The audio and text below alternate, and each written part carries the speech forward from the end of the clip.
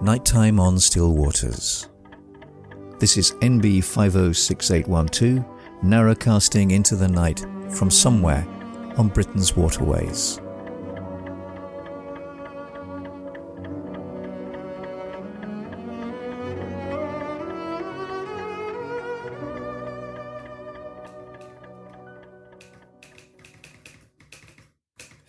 September, Wednesday. Dawn, filled with the scent of autumn notes. Rooks stream like smoke or falling leaves across the ragged sky, haunted by geese calls, flying east into the rising sun.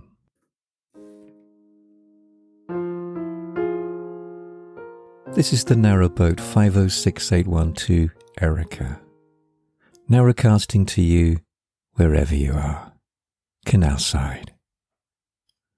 After some relatively chilly nights, tonight's temperature seems to be holding up. The wind is light, the reeds outside are still, and only the sleepy chuckling quacks from the hunched figures of the ducks and the shriek of a far-off owl, softened by the distance, break the quietness. Welcome aboard. I'm so glad you've come.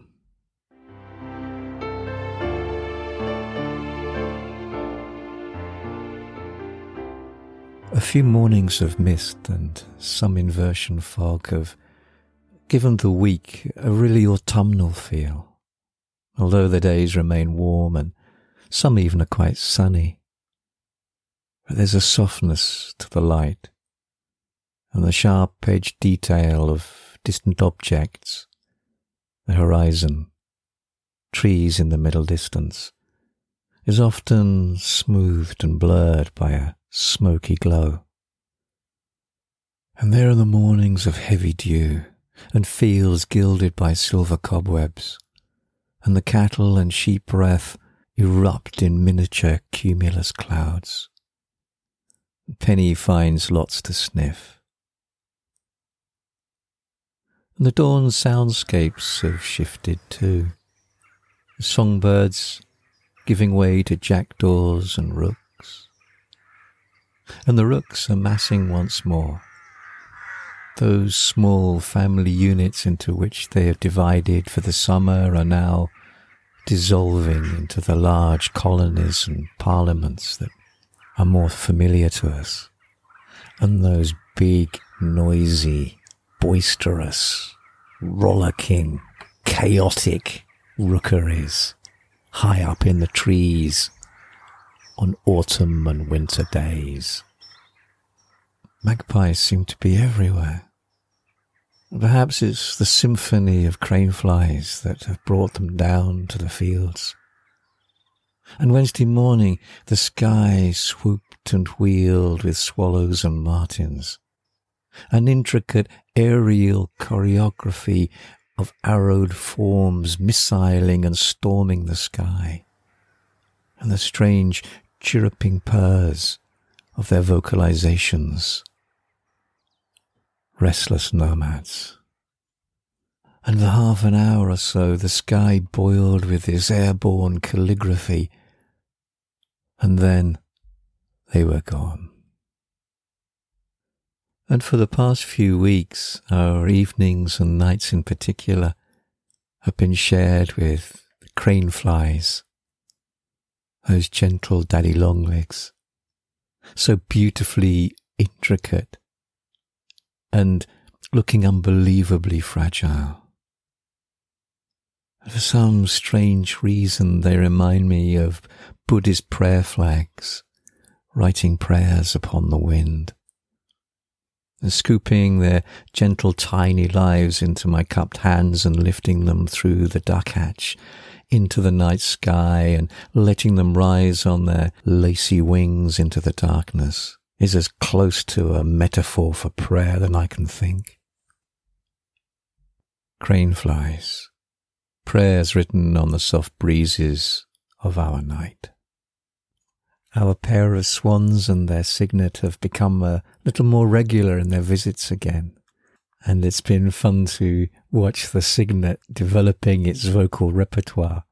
It's now expanding beyond that rather insistent whistle cheep that it had in demanding attention from its parents or from us to give it food. And the other day, when I think I hadn't given it my full attention, it attempted a full-blown hiss, head reared, beak wide open, learning from its parents the art of communication with other species, finding its place and securing it within the world in which it finds itself. The other day, an older adolescent swan, still in its juvenile grey, dropped in to visit. Donna and I watched it fly low over us a couple of times, and then it landed quite close to us. And I'm not sure if it was the same juvenile that I mentioned the other week, but this time it was certainly not welcome, and both parents adopted that rather aggressive-looking warning stance, neck tucked back and wings furled high. And the mother headed it away while the male, the cob, stuck close to their signet. And eventually the outsider gave up and flew off. It must be a tough time for adolescent swans who have left their parents at the moment, finding safe water in which to live. And watching that lone swan fly off into what to me felt a very lonely horizon, it's tempting to be a bit annoyed at our family of swans for not allowing it to stay, forgetting their own struggles, the struggles to nest, the loss of the 4 babies, then losing that remaining signet and to be reunited, but all of that struggle. And then I read my news feeds about immigration and asylum seekers and the struggles that misplaced peoples daily encounter. And if I don't understand their action, I at least don't feel that I can comment on the ethical values of swans. And perhaps my irritation is rather misplaced on the wrong species.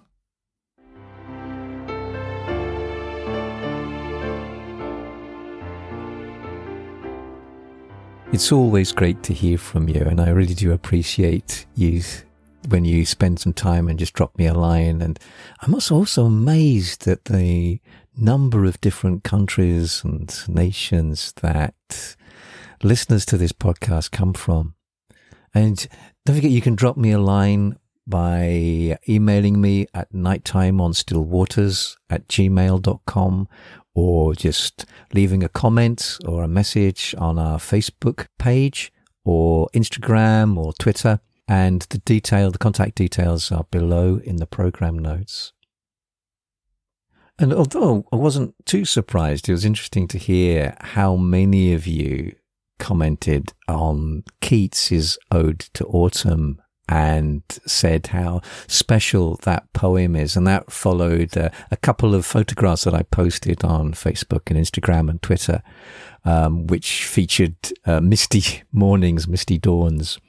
And thank you particularly to Joe McGinn and Sue Bell and Olivia Marty. And hello to you all. And as also, thank you for your comments on the photographs that I posted following last week's episode on Shruti Tunnel, the photographs that I took when we went through Shruti Tunnel, and also those archive photographs of Leggers. And thank you, and I appreciate your comments.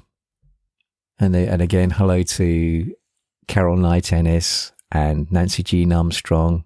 And hi again to Arlene, and I hope that your journey back to Seattle goes smoothly. Tony Bell, who's an old friend, and we go back a long, long time, got in touch with me about a reference I made last week to going down the canal and Was it a formal term in the way that you get the up and down lines on a railway? And that's a really good question, and it got me thinking. And in all honesty, I don't know what the answer is. I don't think it is, because I think the nature of railway lines necessitates a formal designation of different tracks to avoid collisions, and you don't get that on canals. But we frequently were talked about going down to Stratford or going up towards Birmingham. And I'm not quite sure whether that's anything to do with the flow of water, general flow of water, or whether it's geographically going north or whatever.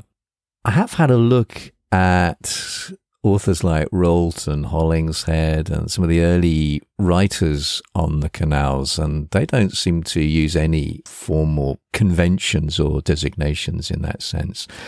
But if any of you know any better, then I'd be really interested, and please get in contact with me about that. Certainly the navigation notices now always take the compass cardinal points, so they talk about north or south or whatever, rather than going up or down.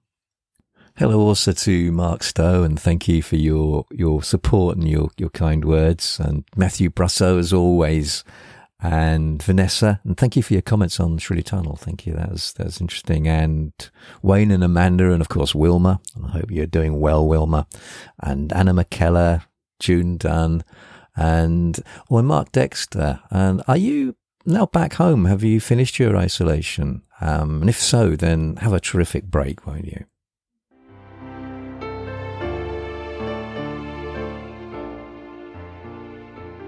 A question that I am sometimes asked is there a term or a name given by people living on boats for those who live on land or in houses? And it's an interesting question, because names and identities can provide lots of information about the groups and the communities they represent, how they view themselves, how they view others, and also how they define themselves against the other or others. Whilst individuals may have preferred terms to self-identify as people who live aboard a boat, it's perhaps quite telling and suggestive that people who live aboard, for want of a better word, have no formal or agreed term for it, and perhaps liveaboards or boaters are the closest. But that also raises questions about the different communities on the canals and the river systems, and how they view themselves and interact with other communities. And it's a fascinating topic, and it's one I plan to do in a future episode, of looking at these different little subgroups or communities that you find on the canals. However, when it comes to referring to people who live on land, there's not really any term, apart from the rather prosaic and unimaginative householders or land dwellers. Perhaps the nearest we get is a term that I used last week when referring to that great cafe boat that's moored at Braunston on the Grand Union Canal, the Gongoozler's Rest. And gongoozler is a term that has increasingly become widespread and is used to refer to people in the locality of canals or rivers even, often at locks or bridges, that are apparently not boaters. In other words, not from the boating community. In its simplest form, a gongoozler is somebody who watches canal boats, and the inference being that they are a spectator, a non-participant, someone outside the boating community.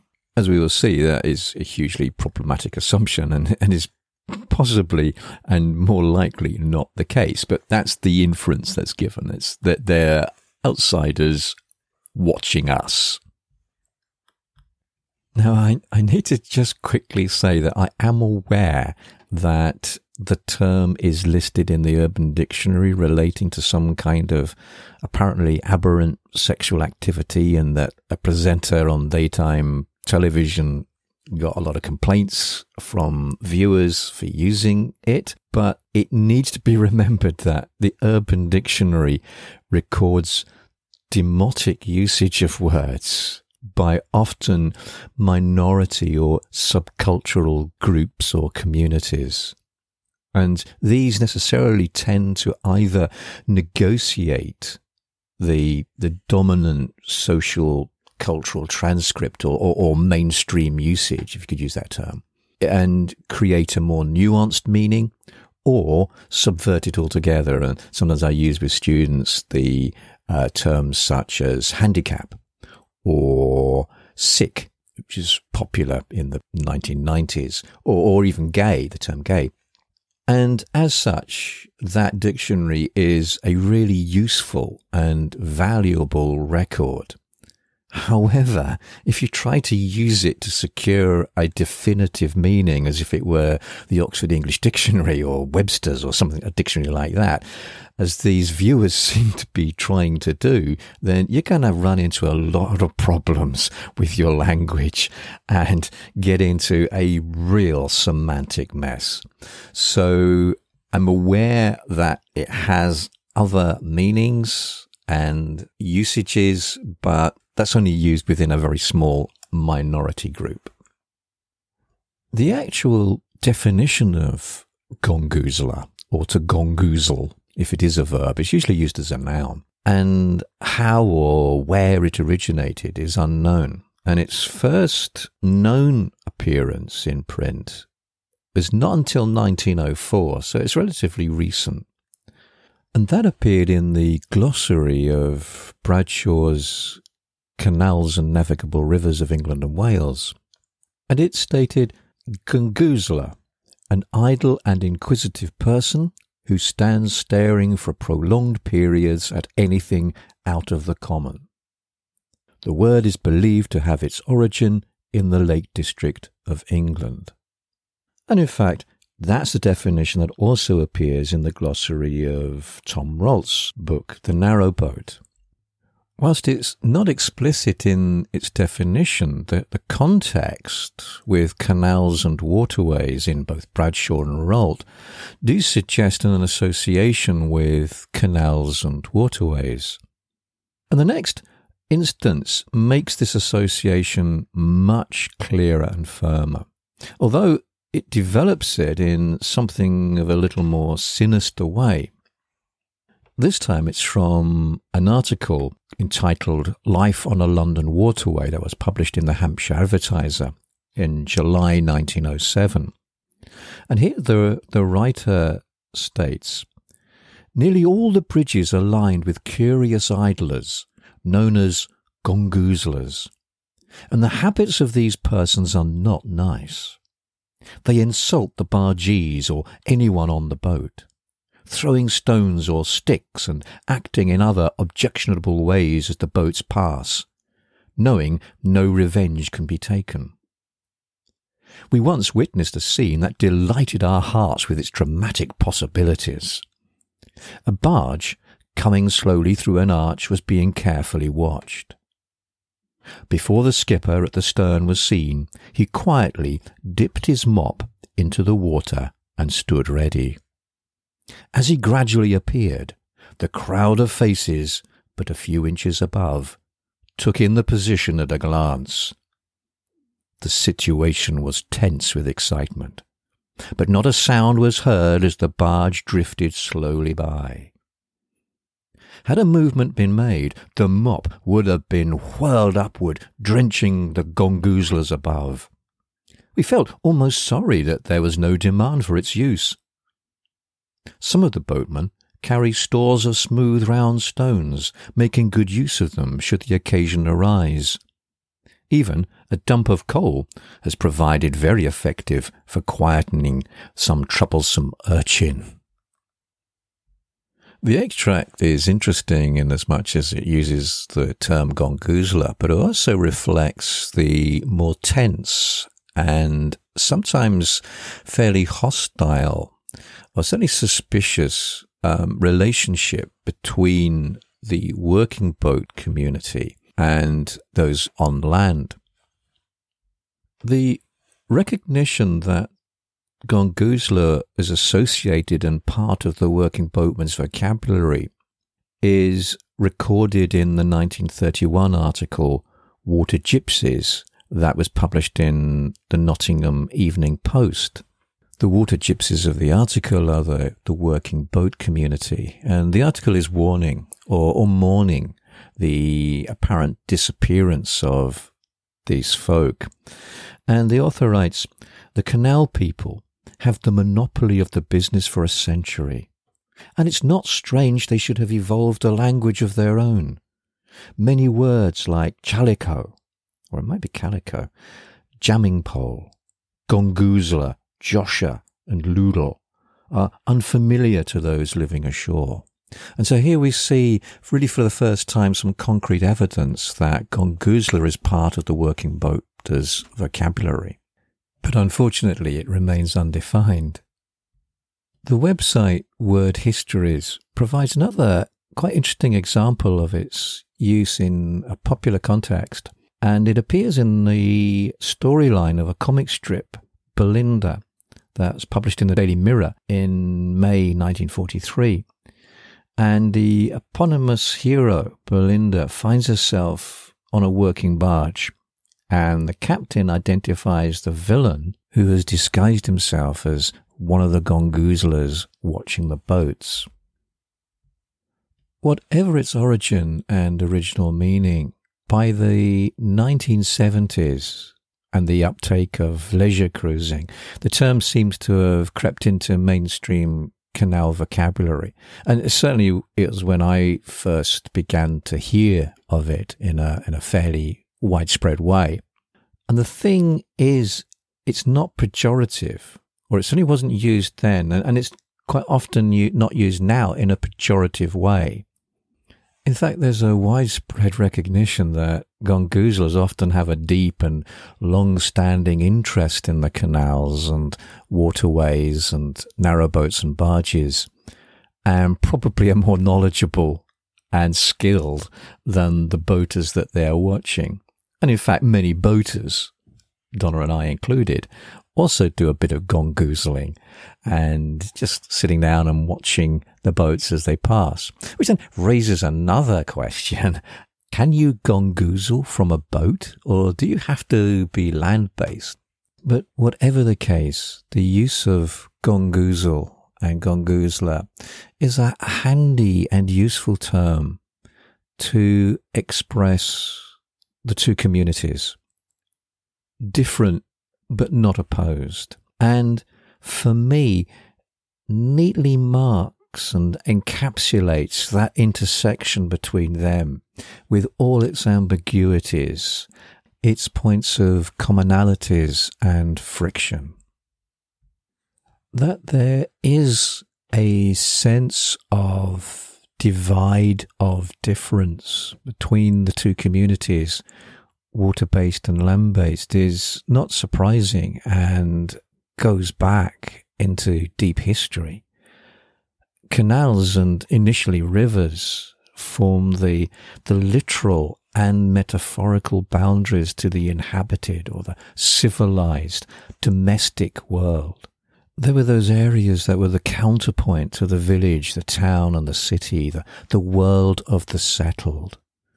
The French philosopher Foucault, in his book Madness and Civilization, explores the phenomena in medieval France and elsewhere of how the mentally ill, the incapacitated, the socially deviant, the village idiot, the drunk, the destitute, the unemployed and the unemployable were literally cast adrift in boats, stultifera navis, the ship of fools, and that in these boats they roamed from town to town, being paid by the towns that they passed through to move on to the next town, literally cast adrift on the aquatic margins of society. And here again we meet the waterways in its guise as that liminal social borderland.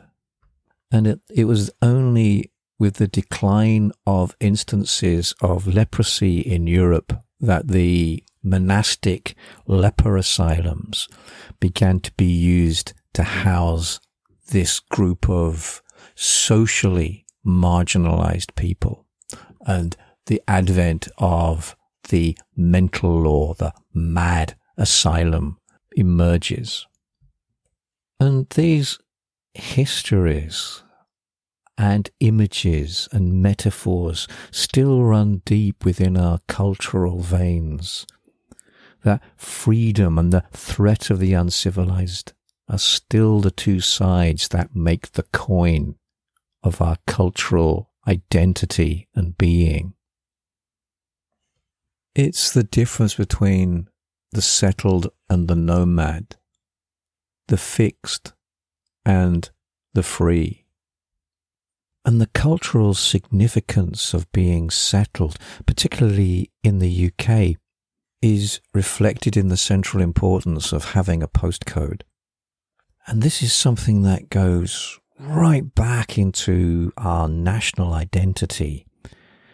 It was only in 1918 and the Representation of the People Act that ownership of property as a qualification for voting was abolished, and that you could vote without owning property. And so this close association with your identity as a person and as a member of society is linked with ownership of property, and is a hugely important part of the British psyche in how we understand ourselves and identify ourselves. Postcode becomes our identity. Accessing health and social services requires a postcode. Even shops that have loyalty cards or whatever require postcodes. Now, there often are ways around it, but the foremost way in which we identify ourselves and establish our right of residence is through postcode, is showing that we are embedded and rooted in a plot of land. Now, I'm not saying that there is some kind of conspiracy going on. It's just that the assumption is that everybody is rooted to a piece of land. And that land is then demarcated and identified by its postcode. As a nation, while we are temperamentally averse to being labelled as numbers, we seem to be quite happy to be labelled by our postcodes. And for our existence as legitimate citizens of the nation to be determined by being identified with a particular plot of land. And again, it comes back to this almost primeval tension of nomad versus the settled. What is our true state? What is the state that we are happiest with? We have this drive and desire to be settled, but we also have this drive and desire to be free, not to be fenced in, not to be locked into plots of land. And I know that tension so well. And although boat life has ameliorated it somewhat, it's still there in me. That when I used to live in a house, I used to spend hours looking out through the window or in my head, walking and wandering the paths and badger trails through my favourite woods and hills. And however, I also am aware that when I was out, after a few hours, I also knew that almost physical longing for home, particularly acute in autumn and winter when the lights were on in the houses I passed and the curtains were still open, and the warm, welcoming light pooling into the gloaming and turning my breath into silver, and the sodium lamps streaking the pavements with amber, and the smell of food cooking and the bubble of voices from television or radio. That desire to fly free, to fly the wild winds wherever they would take us, to glimpse the golden meadows over the horizon. And it's tempered by that equally strong pull to nest, to curl up warm and secure, safe and dry, and listen to the moan of the cruel wind on the moorland paths that we haven't as yet even imagined. And it's never satisfied. Always that yearning for the other part of our lives. The nomad and the settler. That tension which goes back before the time civilizations began to emerge, of the farmer and the hunter-gatherer, the settler and the nomad. And in that term Gonguzela, these two communities and these two parts of ourselves is expressed so beautifully. That longing to nest and that longing to fly. Well, whatever state that you are in, whether settled or nomadic, I wish you the very best, a very restful and peaceful night. This is the Narrowboat Erica, signing off for the night. Good night. Temperature outside 16.8 degrees. Inside 21 degrees. Humidity 65%. Dew point 11 degrees. Wind direction south-southeast. Wind strength 4 miles per hour. Barometric pressure 1012.5 rising. Cloud cover 76%. Cloud ceiling 30,000 feet. Precipitation none. Moon phase 89.6%. Waxing gibbous. Day length 12 hours 32 minutes. Sunset 1916. Sky casting 6:46.